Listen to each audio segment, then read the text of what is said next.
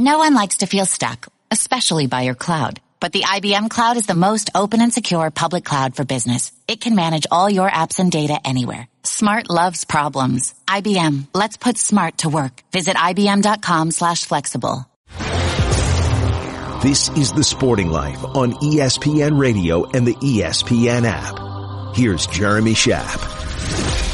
These days, when we think about the impact of injuries in sports, we often start with the impact on a team, real or fantasy. We focus on our interests.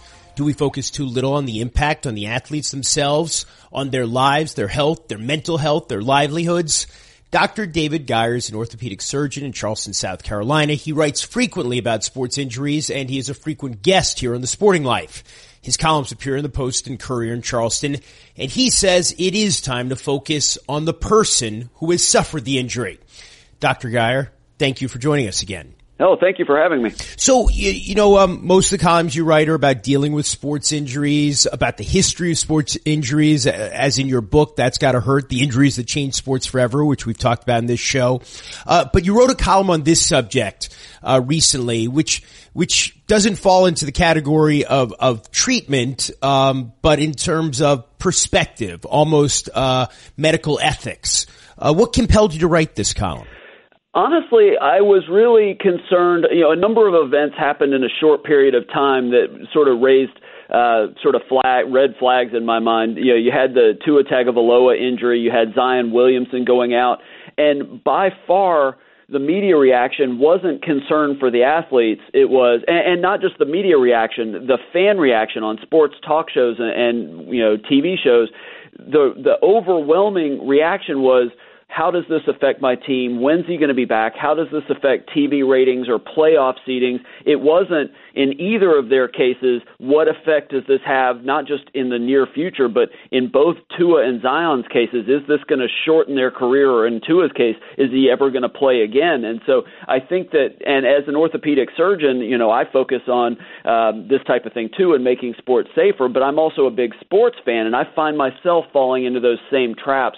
And I think we need to step back occasionally and think, all right, these guys are putting their bodies on the line for us. We do need to consider what toll this takes on them. We're speaking with Dr. David Geier. He's an orthopedic surgeon in Charleston, South Carolina. He writes about sports injuries, and he has a column in the Post and Courier in Charleston.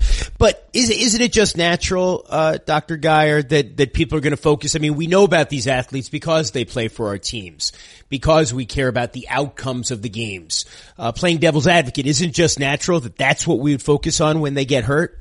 Yeah, I think that there's absolutely a natural tendency to do that. I think that the thing is that we need to think of it in a bigger picture. When we say that as fans and as proponents of the athletes, we do care about their health, and so when the leagues take steps in theory to protect their health, whether it's trying to shorten the season like the NBA has supposedly tried to do, or you adopt rules like targeting rules in the NFL, that as fans and as owners and GMs of the teams, they need to consider this too, that it really is done with the aim of protecting the players and not just an appearance of protecting the players. I think that's been some of my concerns with, say, this load management and shortening the NBA season, which really hasn't done that. And, I think we've got to step back and realize the wear and tear on these guys. And yes, it's going to be inconvenient for us. Yes, we may not always get to see our favorite players, and myself as a fan, that's disappointing. But we have to understand that if we want them to play for 10, 20 years, we're going to have to take steps to protect their health. When you think about athletes and health right now, and of course we're in the College Bowl season, it's hard not to come back to CTE and think about head trauma in football, but not just in football, also in other sports, concussion sports such as soccer and hockey and lacrosse. When you watch games and you see guys get hurt and they head to the sideline and a trainer looks at them and it's like, all right, go on, get back in there. The protocols that are being followed that we see, even at the top levels of sport, Division I football, the NFL, does it seem like the message is getting through that the health of the athlete is paramount, not who's going to win the game?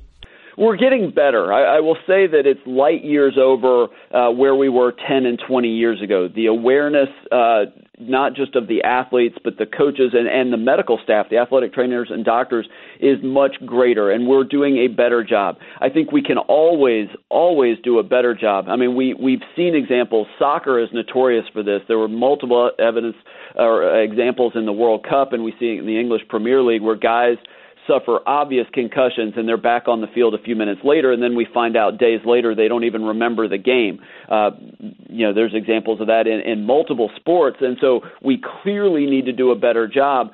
But I think we are getting there. I think the message is getting out there. And again, I should also point out, it's not just the doctors, it's not just the coaches and even the fans.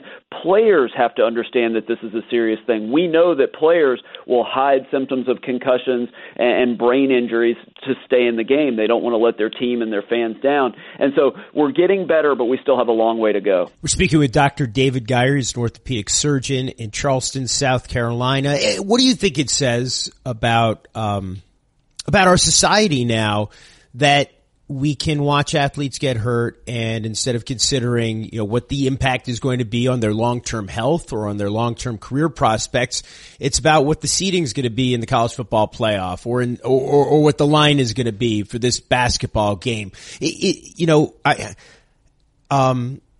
In terms of what that says about the way we think about our fellow human beings, where do you think we stand? Yeah, I mean, it's really tricky. I mean, it's, as you mentioned, it's only natural for us as fans to care about our teams winning and doing well. I think there's a little bit of a short-term win now and experience the gain of everything now, rather than when we watch sports thinking of the long-term potential. And I look at, Zion Williamson, and I'm not a Pelicans fan, but if I was, obviously I'd be disappointed if he's playing. But I think then if you step back, and again, without knowing more because I'm not involved in his care, but knowing that meniscus is a shock absorber in the knee, and this guy's 280 pounds and one of the most powerful, explosive players we've ever seen, we want him to play past 30. And so if that means even he misses this entire season, I think that's what you do to preserve his career. So I think it says a lot of us as a fan if we focus too much on the short term and not long term, because not only does it help the athletes if they're healthy long term, there's no question it helps the teams and the leagues. We know that there are ethics and there are morals and there's a Hippocratic oath in the field of medicine. Should there be for fans? And if there was, what would it entail? Well, I mean, can there be a moral justification for watching some of these sports which can result in devastating injuries? That's a really interesting way to look at it. I don't know that there's any way to necessarily say, all right, you've got to think about this when you're watching. I mean, just look at the resurgence of boxing and the popularity of mixed martial arts in the UFC, where the entire goals of the sport is to inflict loss of consciousness, basically create brain damage. That's the goal of the sport, of any one bout. And so how can we sort of resolve ourselves or accept ourselves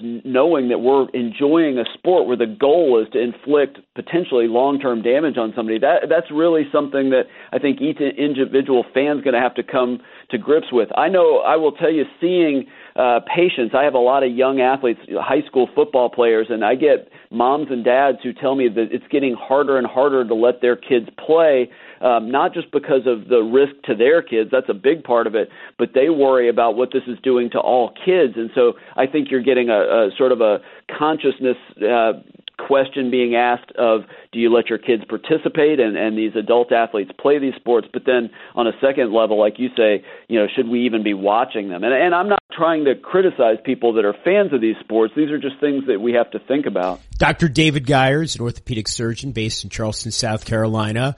His most recent book is That's Gotta Hurt: The Injuries That Changed Sports Forever. He writes frequently for the Post and Courier in Charleston, and he's on The Sporting Life as a regular guest. Dr. Geier, thank you for writing this column and sparking our discussion about these issues. Thank you so much for having me and for letting us discuss this. I'm Jeremy Schaap, and you can listen to new editions of The Sporting Life every Saturday and Sunday morning on ESPN Radio and the ESPN app, beginning at 6 a.m. Eastern Time.